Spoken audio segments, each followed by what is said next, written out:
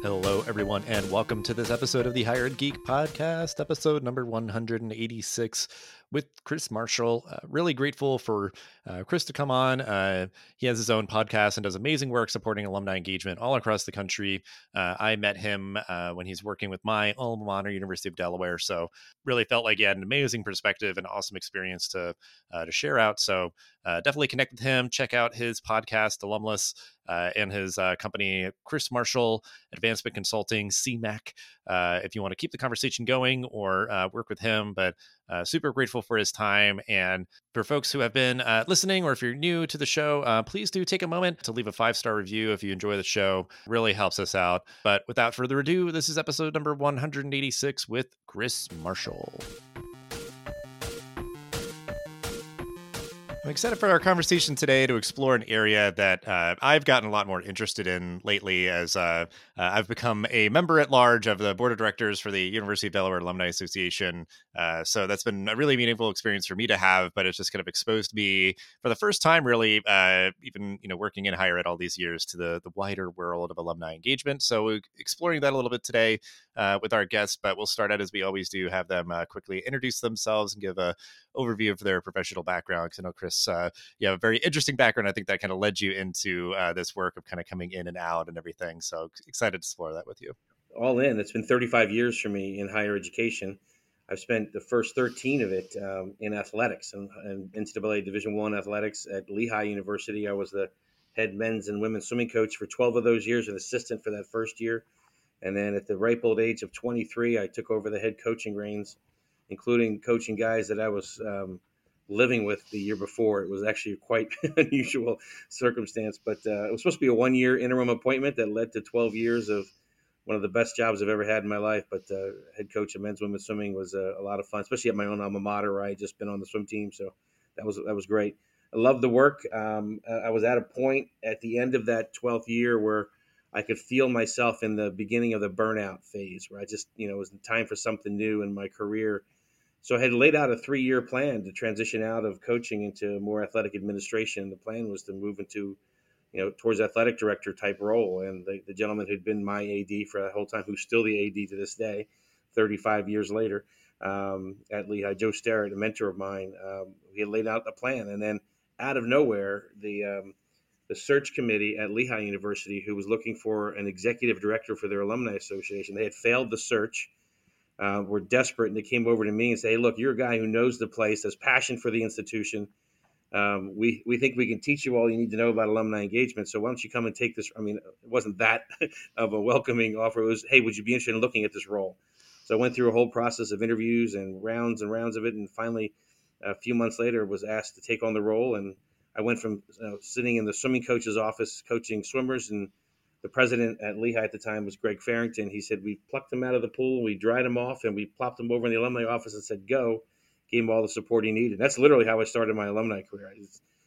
400 yards across campus from where I used to work. I was now showing up to work in the suit and tie and delivering, a whole different, kind of value to my alma mater. It was interesting. And I reported to the president in that structure. It's a pretty unusual reporting structure. So I did that for 7 years at Lehigh. Greg, the president at the time, had left. They transitioned to a new president. I got the kind of hint that it was time for me to look elsewhere for the next thing. But 7 years running the alumni program. So at your alma mater, University of Delaware, you're on the board. Lauren Simeone is the alumni leader, which is the role I had at Lehigh for 7 years. Phenomenal experience. I started, the first several years of it not knowing what I was doing, and learned it as I went. And by the end of the third year, I went to every single conference I could possibly go to learn about this field, went to colleges and universities all around the country, stole the ideas and brought them back to Lehigh. And then by the end of the third year, I found myself being asked to speak at conferences because they liked what we had built. And people were starting to see that some of the things we were doing are innovative and new to the industry. So jumped in doing some conference work. And 4 years later, I built a reputation. And Cornell University came knocking at that point when the transition and the president happened at Lehigh. And Cornell, frankly, was looking for somebody who didn't know the institution, somebody who was a pro in the industry, who could come in and really wake up a sleepy alumni program that was, had phenomenal loyalty in the following and a base of alums who were rabidly loyal to the institution, but had an old model of an alumni engagement program that needed to be modernized. So they brought me in to do just that. I did that for 5 years at Cornell. And then I left Cornell to take on a consulting role with a large company. I did that for almost 5 years as well for a company called GG&A out of Chicago, a large 100-person firm. And they'd been around for 50 years doing fundraising consulting, and were launching several new practice areas, and they were launching one in alumni engagement. And they hired me to launch and run their alumni practice. There were three of us at the end when it was all said and done, but 5 years full time at it, and we had over 150 clients, and it was just really fascinating to build a practice around alumni engagement consulting work that partnered with and coupled alongside the fundraising consulting that was going on. So 5 years for a large consultancy. Near the end of that, I figured out that I could do this on my own, and didn't need to be doing it for a large company. The reputation was such that I could, build my own client base. So I had a little bit of a non-compete. So I actually worked for a company called Graduate, which is a tech company headquartered in London with a tech team in Israel, and they were selling really throughout Europe a very strong career mentoring, networking, and alumni engagement platforms set of services into the alumni market, which I came out of. So they wanted somebody who would expand their footprint in the U.S. and Canada. So they hired me as the president of Graduate North America. I did that for 2 years during my non-compete, and had a good time learning a whole different industry, the tech startup companies stuff. It's just fascinating, that whole world. So lived in a different area for a couple of years, but still in the niche of alumni. And then 4 years ago, it'll be a 4-year anniversary next week, where I launched my own company called CMAC, Chris Marshall Advancement Consulting, and added another almost 100 clients in those 4 years. And I'm over 250 clients now I've worked with. I like to say I looked under the hood of 250 alumni programs around the country. So I know what's going on out there in the industry, and a lot of good experience with it'll be 22 years now that I've been doing this kind of work, coming up quick. So I can't believe it's gone that fast, but 35 years all in higher ed, and the last 22 of them in alumni engagement. Probably longer than you wanted there, Dustin, but that's the Crooked Mile story. It's all really important, I guess, to see that sort of whole through line journey. Because, yeah, I mean, like some people, when they give their answers to this, are like super brief, and I'm like, I want a little bit more. But like yours is such a like interesting story of sort of like even just how you were kind of like, yeah, like plucked up from the pool, like you said, to sort of like tapped on the shoulder and kind of brought up, which I think is like really powerful, just for anybody to sort of be like, hey, I think you'd be good at that. They're sort of like, kind of welcoming you in or sort of pointing you out and that sort of thing. But obviously that kind of really articulated or sort of shaped your trajectory moving forward, and that you even had those different kind of perspectives or experiences, like different institutions, and then like at a tech company and at a big consultancy, and now sort of, obviously like literally your name is part of the title of the organization. Like it's very sort of like anchored around your, vast experience and your perspective and your relationships and all of that. And I think like, obviously, because it's something that people are continually uh, sort of exploring or sort of examining right now, is sort of those decision points around, okay, I've worked at a campus-based position, I might be considering something else, may still be working in education, but like, what was that transition like for you going from a campus-based work to consulting, even though obviously, it was still very similar kinds of or types of work, still in sort of the same kind of ecosystem, but yeah, what was that transition like? The hard part about the transition like that is that, and it was even emphasized, accentuated during the pandemic, is that you're on your own. I mean, you're literally working from home on your own and traveling a ton to do the work pre-pandemic, and then doing Zoomathons every day. It felt like afterwards. So you leave that. When I say team environment, I talk about you're part of a team and you're all working towards a goal together, and you're there every day. In the old pre-pandemic ways, is that part was what was the most striking difference for me, is that you just all of a sudden that was gone, and you were kind of left to your own devices to motivate. And some people thrive in that environment. Some people can get by, and other people struggle and say, I just can't do it. I can't be a work from home on my own kind of person, especially leading an own. In the original case was my own division of a company, and now my own company. It takes discipline. There's a saying out there. Somebody told me this recently. I'd never heard it. Working for yourself is easy. You can work half days. The hard part is figuring out which 12 hours you want to work.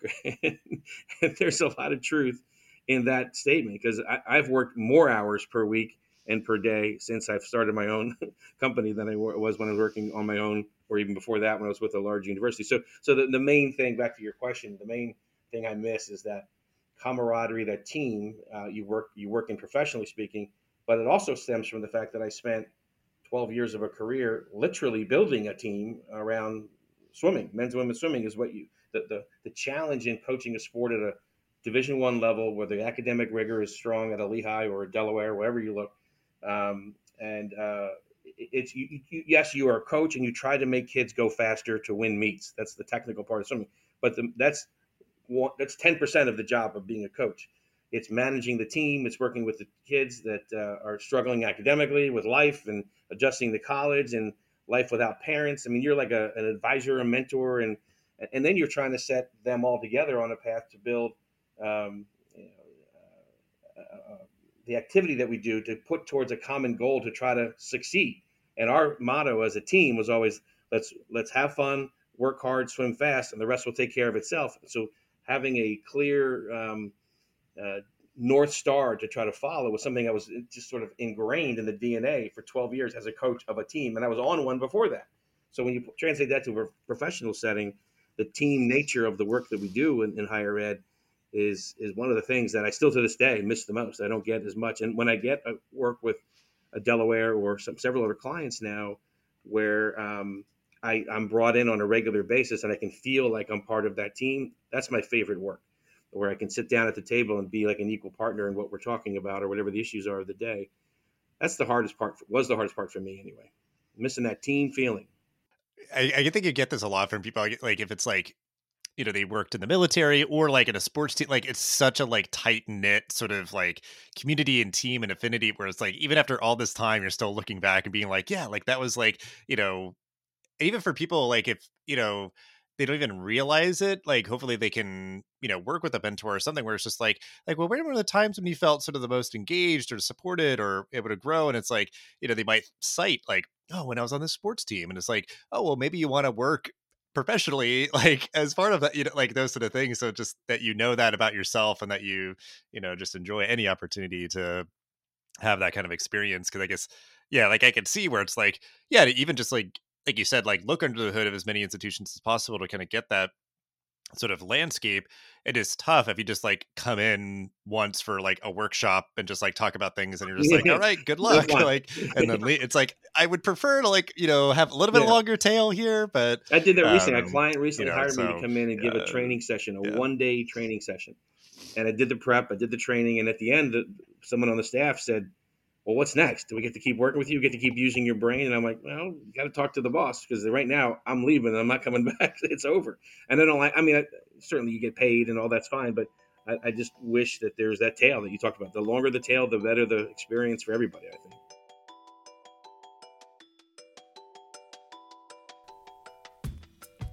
Let's play a game. What keywords does your website rank for? What doesn't it rank for that you think it should? What are a few opportunities you could be winning on if you tweaked some website copy? Okay, how'd you do? Not great? That's okay. Because our friends at DD Agency want to answer all of those questions for you and then some. DD Agency is a higher ed specific marketing technology agency that has conducted countless SEO audits for colleges and universities across the country. In these audits, they detail where you currently rank, what you could be ranking for, exactly how copy should be tweaked on website pages, and much more. If this sounds like something you could benefit from, give those folks a ping and be sure to mention that Enrollify sent you to claim a 10% discount on any of their SEO offerings. Head on over to enrollify.org/DDASEO or simply follow the link in the show notes below. That will guarantee you a 10% discount off of your audit. Again, head on over to enrollify.org/DDASEO to learn more. Now, on to the show.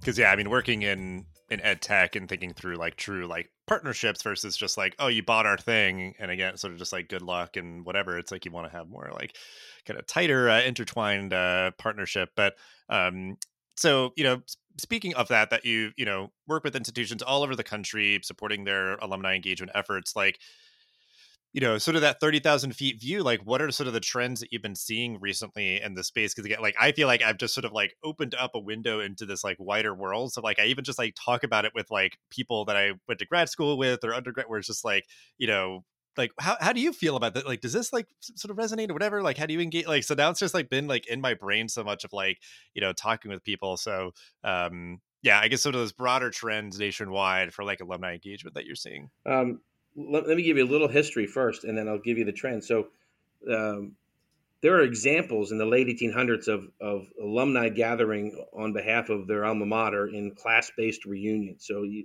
hear examples of Yale and Cornell and Penn doing the class of 1865 10-year reunion, 1875. They're literally examples that back that far. And it was mostly volunteer-driven activity. By the early 1900s, there were professionals, and they were all called, so the leader alumni position at the institution was called the alumni secretary.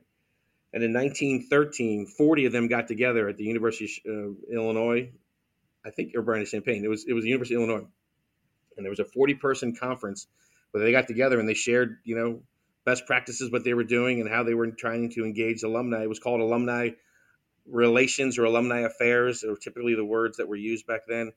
But from 1913 to today, to 2023, you have 110 years of an industry that has been formed. By the way, in they also, the organization that is our sort of trade organization for the work of advancement, which includes alumni engagement, fundraising, communications, are all in there. The trade organization is called CASE, C-A-S-E, the Council for the Advancement Support of Education. CASE points back to that meeting in 1913 as their founding, technically. So in 2013, they celebrated the 100th anniversary of CASE. So we're at 110 years now. But I always say this: from 1913 to 2003, we pretty much had the same exact alumni program that existed everywhere in the world, and certainly in the United States, which was, I always use this: class year and zip code. When did you graduate, and where do you live? So we're going to do a class reunion for you at your 25th and 10th and whatever, or your 50th is often the big one. And we're going to come to your location, your city, and do an event and bring the president or bring a faculty member and talk at your regional chapter or club, they often called them. And it was the institution that was driving that. The institution owned the database. The institution sent out the mailings and did all that work. But in 2003, a little thing called Facebook came along and changed everything. I mean, it changed the whole game because we were suddenly disintermediated as an industry. And for the last 20 years, you see, so from 1913 to 2003, sort of see flat innovation in alumni engagement. There's a couple of examples of things that went on. It's unfair to say there was nothing, but it was pretty much static for 90 years. And then for 20 years, zoom. So trends have been very relatively recent. Most of it have been during the time I started in '01. So I came in at the beginning of when the change started to happen. And trends today, I mean, I'll give you a couple. One, the biggest one is that for that 100 plus years of an industry, we didn't have a standard measurement for how we tracked alumni engagement. There were no industry wide standards. There were for fundraising. So many people listening will know that there's a U.S. News and World Report is a ranking system, and one of the categories of that ranking system is alumni satisfaction. And that data point is a 2-year rolling average of the undergraduate alumni who have made a gift to the institution, period. Nothing else. It's only measuring on financial support of alma mater. Not dollars, but percentage. What percent of your alumni are making gifts is what they rank that category in U.S. News. So that's one example. But we had not, alumni engagement had nothing. But in 2017, 18, I was on the committee that actually helped create the industry-wide standards where we're measuring. Philanthropy is still in there. The one that they've always done is in there. So that's one. The other three we've added are experiential. So who's going to your events? Who's joining your podcast? Who's doing things that we can count as an experiential level of engagement. There's volunteers. Let's track all of our volunteers who serve on our boards and work in our regions and our class years and do all those things to help us do what we do. And then there's communication. So, but there's strict definitions for all of these. The communication one is loosely, meaningful two-way communication. So you're not going to just count somebody as engaged because you sent them an email, but we will count them as engaged if they clicked on a story, and we can attribute that to that individual record. So there are now industry-wide standards for measuring our work, and that's 4 years old, and that's still to this day. 4 years in, most institutions are not participating in that process. So one of my roles as a consultant has been to go around and say, hey, you got to step up and participate in this and submit your data. So metrics is number one, and I'll tell the other ones a little more quickly. But engaging your current students and your most recent graduates, I call this early engagement. Some people think of it as like the -4 or +5 or +10, meaning the 4 years you're in school and graduation is the 0 point, and the first 5 years out, or the next 5 years after that. Those, that -4 and +5, are the most critical points of engaging alumni. I call it planting the seeds while they're there and beginning the harvest, or tilling the soil, if you will, going forward, so that you can continue to have them connected to the institution forever. But you have to do things early on for that to work. So that's student and young alumni early engagement. Increasingly, we're seeing more demand for what's in it for me from our alumni. So not just how can I help the institution, but how can the institution help me? So we see a lot of career professional development programming coming, leveraging the network, job postings, mentoring roles for students, and all that. So the whole development of professional career support has come forward in the last 20 years pretty significantly. Two more. Affinity based programming. So remember, I said class year and zip code, reunions and chapters. Now it's, I was on the marching band. I was in a Greek letter organization. I lived in this on campus house with this group of people, or whatever. There's all kinds of ways people connect back to alma mater, and providing them access to that part of the network, and connections back to alma mater through that particular affinity group, we call it, or special interest group is the term they use, is another trend we're seeing more and more institutions do. And scaling that over a classic traditional reunion class or regional model is hard, because you're now building other, you have staff and you have resources spent on having other forms of engagement that are not class or zip code related. And a big one there is a hybrid of the last two things I mentioned. It's, affinity around your career. I work in entrepreneurship. I work in tech. I work in finance. I work in energy. Fill in the blank, right? Alums, that cuts across class year, cuts across zip code. But alums want to gather around that area. So we're seeing more investment there as a trend. And then the final one, I'll say a little bit of inside baseball, but what we're seeing more of in years past, it was not uncommon to have separate alumni associations that were legally and financially independent from the institution. And back in the 90s, you'd find several hundred of them who didn't need the institution's support in any way. And then over here was the advancement operation. So you had your friend raisers, if you will. I hate this expression, but people used it. The alumni team over here, often the alumni association, and then the advancement fundraiser development people over here. And over the years, these last 20 years have been increasingly merging together. So most models now, your alma mater, Delaware, my alma mater at Lehigh, and I can give you hundreds of other examples. They're in an integrated advancement model where the alumni position, the Lauren Simeone role at Delaware, reports into the advancement structure headed by a VP for advancement, Jim Dicker. That's the normal structure. So in the 1990s, you had hundreds of examples where that was not the case. They were separate. And in today, I can give you maybe a dozen examples of where that's still true. Now, many of them, like Delaware, are still legally separate, but financially, it's an interdependent model, in some cases, dependent model, where the institution is providing the full support to run an alumni engagement program as part of an advancement operation. The schools that are out there that are still independent financially are places like UNC Chapel Hill, University of Michigan, Cal Berkeley, LSU, Texas A&M, or five I can mention off the top of my head.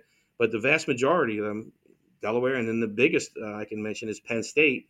Penn State is an integrated model. Their alumni association leader, who has a very large separate 501c3 with dues-based program at Penn State, reports into the advancement structure, and a large portion of his budget to run his alumni program comes from the institution, the advancement operation. So that's the norm where we're headed, and that's all changed in the 20 years I've been in the business. That's been the biggest trend that I've seen. I appreciate too, like you keep mentioning like Lauren and stuff, where it's just like for me to sort of like, okay, let me put all like the pieces in, because like other people don't know who she is. She's a great person, and I love working with her. But like for my own edification, I appreciate the context there. And yeah, because I I'm trying to help you, but I appreciate you saying that. yeah, that's like again the only model that I'm familiar with, and I know that you know others do it differently. So it's yeah interesting to know that that's kind of the trend line, and then yeah, obviously just the way that communication and outreach and technology is just really continuing and has been reshaping the way that these institutions build community amongst their alumni. So just to kind of like quickly follow up on that, because I think like you know with all those trend lines, I'm sure there's sort of friction points and roadblocks and kind of difficulties. Like, what are you seeing as some of sort of common roadblocks? Because I mean, I even know just like, even for undergraduate students today, like leveraging Facebook, which some people might be like, oh yeah, that's what we've done for a long time now, just is not going to have the same effectiveness because like not as many people are on it as more or engaging as much or those sort of things. So like, what do you see as some of those roadblocks for engagement right now? In one word, I'd say it's competition, and I can give different flavors of that. Competition, one, just for people's time and attention these days is harder than ever. Everyone who's listening knows that you have many competing interests that are trying to get bandwidth from you and your time and attention. But also competition from social media channels that come along and go. For us, Facebook stayed around for a long time, of course, but you try to do a Facebook strategy with your current or most recent grads or current students, you're not going to get them, right? They're not going to be there. Maybe some will. There's exceptions, but it's a strategy for a certain segment of your population that we need to be doing. So getting their time and attention, I think, is the biggest one. To be honest with you, I always say it's making the list. So all of us have a list of things they care about and spend time. Mine are, I follow Lehigh athletics. I follow United States swimming. I have interest in a couple of television shows. I'm a big Ted Lasso fan right now. So those are things I spend time thinking about. They've all made my list. Some of them have been on it forever. Some are relatively new. Ted Lasso. And if you can't get your alma mater on the list while you're a student to understand, I mean, if the alumni office can't get you to have it on your list by the time you leave and keep it there over the course of your, we're eventually not going to have them. They're going to be gone. They're going to have more of a transactional experience with the institution. I came, I got my degree, I got a job, and off I'm gone. Versus a transformational experience where they realized that the journey they were on that got them that degree, that got them that job, had everything to do with the people that came before them that helped pay for it and made the connection to get them that job. And they should then turn around and say, I'm going to provide the same thing. I'm going to help recruit students. I'm going to help hire interns. I'm going to whatever, and even make a gift at some point to financially support alma mater. It's not all about that, but it's part of what we look at and part of how we measure our success. So competing against everything else that's out there, let alone when you get into your life, right? You're now into a stage of life where I am. I have kids playing different activities, involved in different organizations. They go to a school where their school wants me to give them money. So now you have all these charitable competition lists that goes on. And whether or not Lehigh for me, Delaware for you, or whoever else listening, your alma mater hasn't made your list. And every single person listening to this right now went to a school that in some way, the alumni that went before you provided funding for you to go there. You may not know it, you may not believe it, but I can tell you, if you dissected the budgets down and looked at it, part of the operating budget to run an institution is it's not 100% tuition that runs institutions. Put it that way. There's endowment, there's giving from alumni, there's lots of things that come in play that make it a little less expensive for you to go, no matter where you went. It's always costs a lot of money, but private schools especially. But there are some alumni that are behind that work that's helping fund that education that you had. So getting people to realize that is part of the challenge that we face as alumni professionals, and getting on the list, I always say, is the critical first step. Yeah, and I think even just like in my recent memory where like as I graduated there was sort of, some effort to kind of ingratiate you to the alumni association and knowing that like if I'd gone to school maybe like a few years earlier, that wasn't happening, is also kind of fascinating. But like, yeah, like you said, like it's going to be very hard to make that list if you don't do the sort of, like you said, like -4 and +5, like those sort of like early times when you, The seed uh, planting. yeah, like, yeah, I mean, like planting the seed, because I mean, like that's such a like an appropriate metaphor, I think, where like it takes time for that to grow and be sort of something that you can harvest. But I think there is sometimes such a like clamoring or like almost like you're just overly eager to try to like reap some benefit from folks as they graduate, and that's when yeah like you turn them off. And like even for me I'm like you know I guess yeah it's like I can understand why, again, yeah, they're trying to help offset some budget costs or whatever with like donations and stuff, where it's like trying to find other ways maybe to like if everybody chips in a little bit, that can have sort of bigger impacts versus sort of like hounding people for like larger money donations, or like that's again like the only touch point is usually like the frustrating point where like all I'm hearing from them is just asking for money, whatever.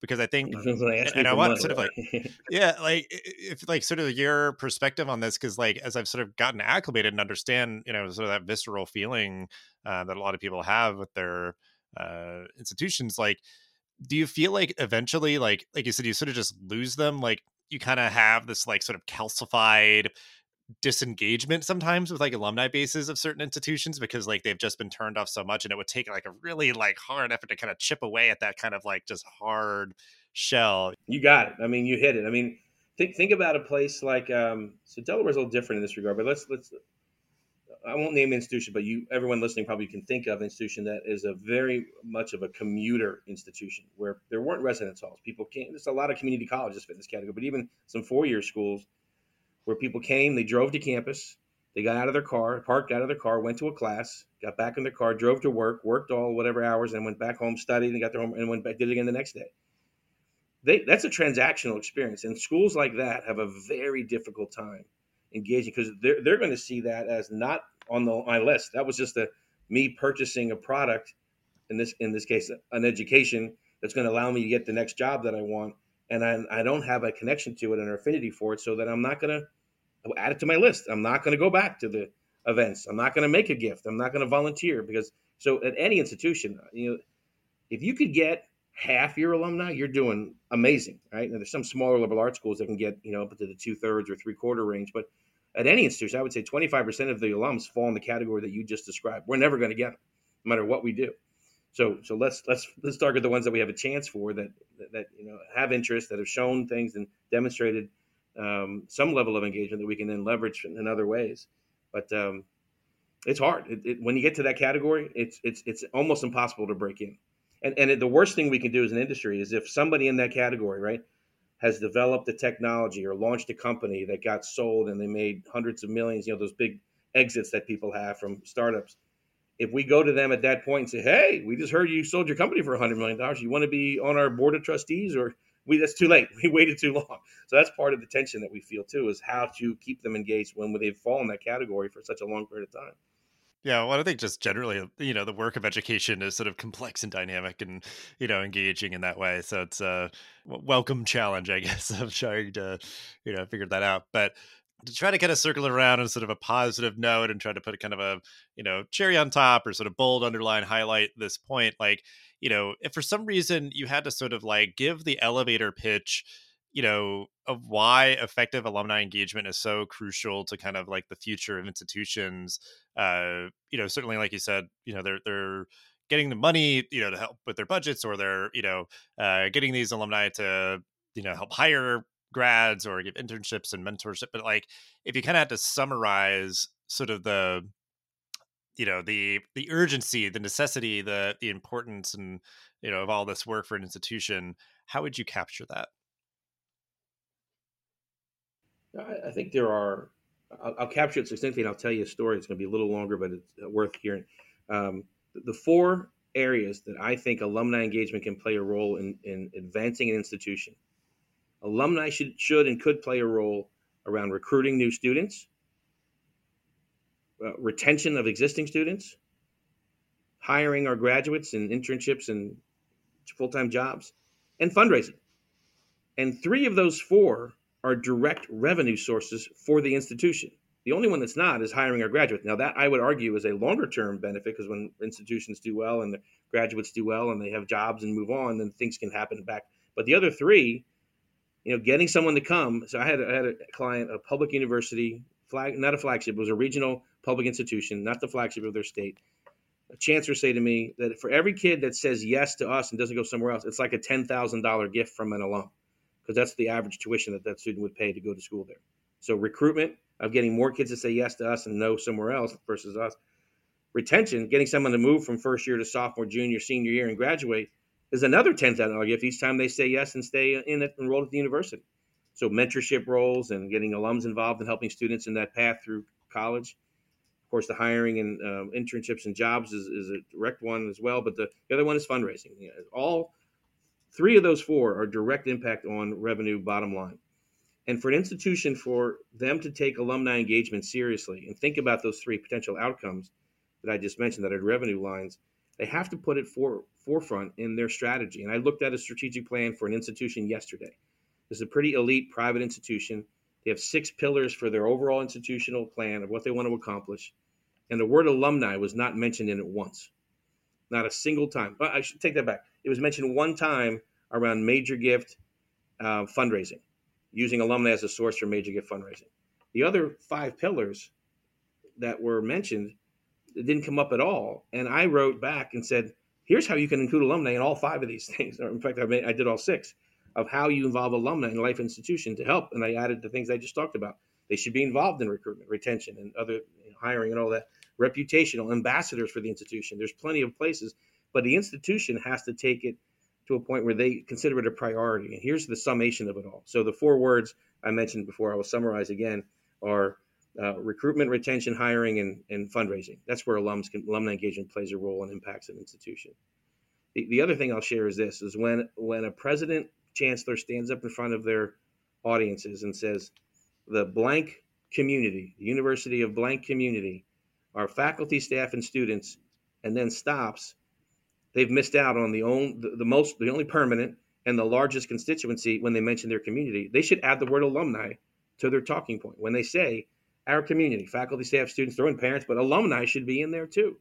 Because alumni are critical. And if they don't say it, and they don't act it, and don't believe it, and it doesn't show up in your strategic plan, it's clear it's not a priority. Problem. That's where I see it. So I think we need to get more places thinking about alumni in the equation when they talk and describe what a community includes for any institution. Yeah, that's powerful stuff. I mean, I really love those four pillars that you shared. I think it's such a great, succinct summary of why this work is important. And, if you can get these alumni to provide these opportunities, to help recruit students and help giving them meaningful experience while they're studying before they graduate, I think, that sort of will sort of have a reciprocal effect where those students, as they graduate and become alumni themselves, likely will want to kind of pay that forward and everything. So really just love everything, your perspective and experience, super valuable. And as we wind down, we always like to give the opportunity to share any resources on this topic. So feel free to kind of, just list off anything that you'd want that we can include in the show notes. Yeah, in terms of places to look for, I always go back to the trade organization for us as the number one thing. CASE, the Council for the Advancement and Support of Education. CASE, it's case.org website.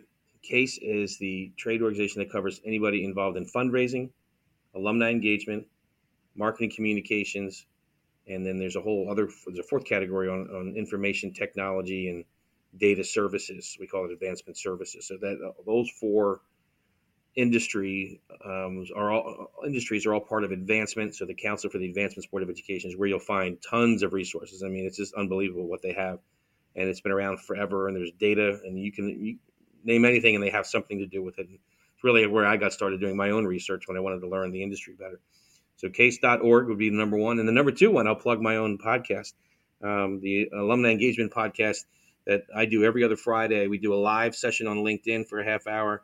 Then we record a separate bonus section for a half hour, and then we put them both together and publish that as a podcast called Alumless, ALUM-LESS.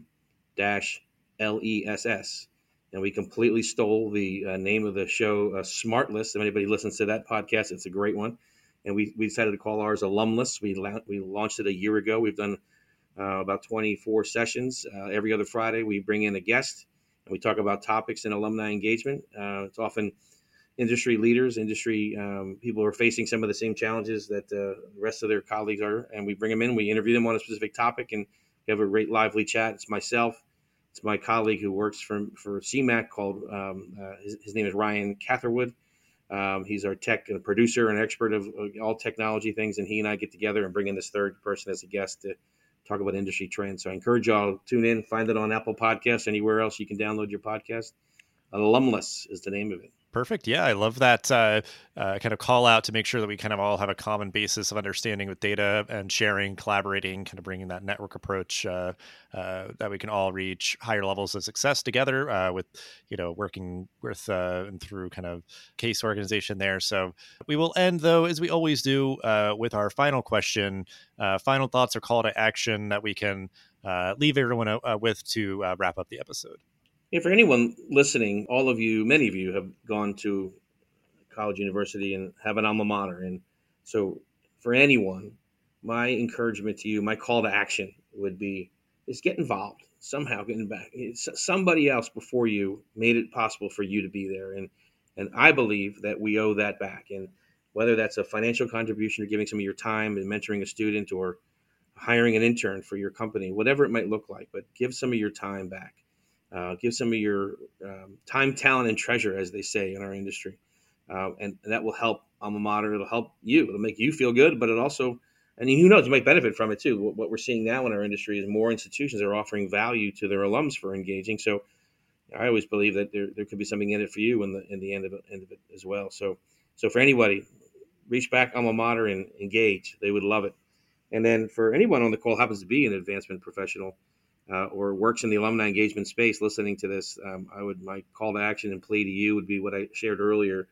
I say to every client, if you're not participating in the CASE alumni engagement metrics, please do so. Submit your data. You can benchmark yourself over others. You can benchmark yourself over time, and you'll be helping the industry by providing quantitative data that will help us in our journey around metrics. I would argue that the CASE metrics is the crawl in the evolutionary stage of crawl, walk, run, fly. So we have a long way to go. But if we don't have data in our system, in our industry-wide tracking that we do on this, we're never going to be able to get to the point where we can correlate, even have causational and even predictive modeling that'll help us do our jobs better. So please add your data into the CASE AEM, as it's called. Thank you so much for that, Chris, and for taking time out of a busy day to chat for this episode. Sharing your whole story and all the different kind of perspectives and experiences that you've gotten over the years. Dustin, thank you so much for letting me join you on your show today and letting me share my thoughts with your listeners. And I wish you the best, and I appreciate being part of what you're doing. Good luck to you.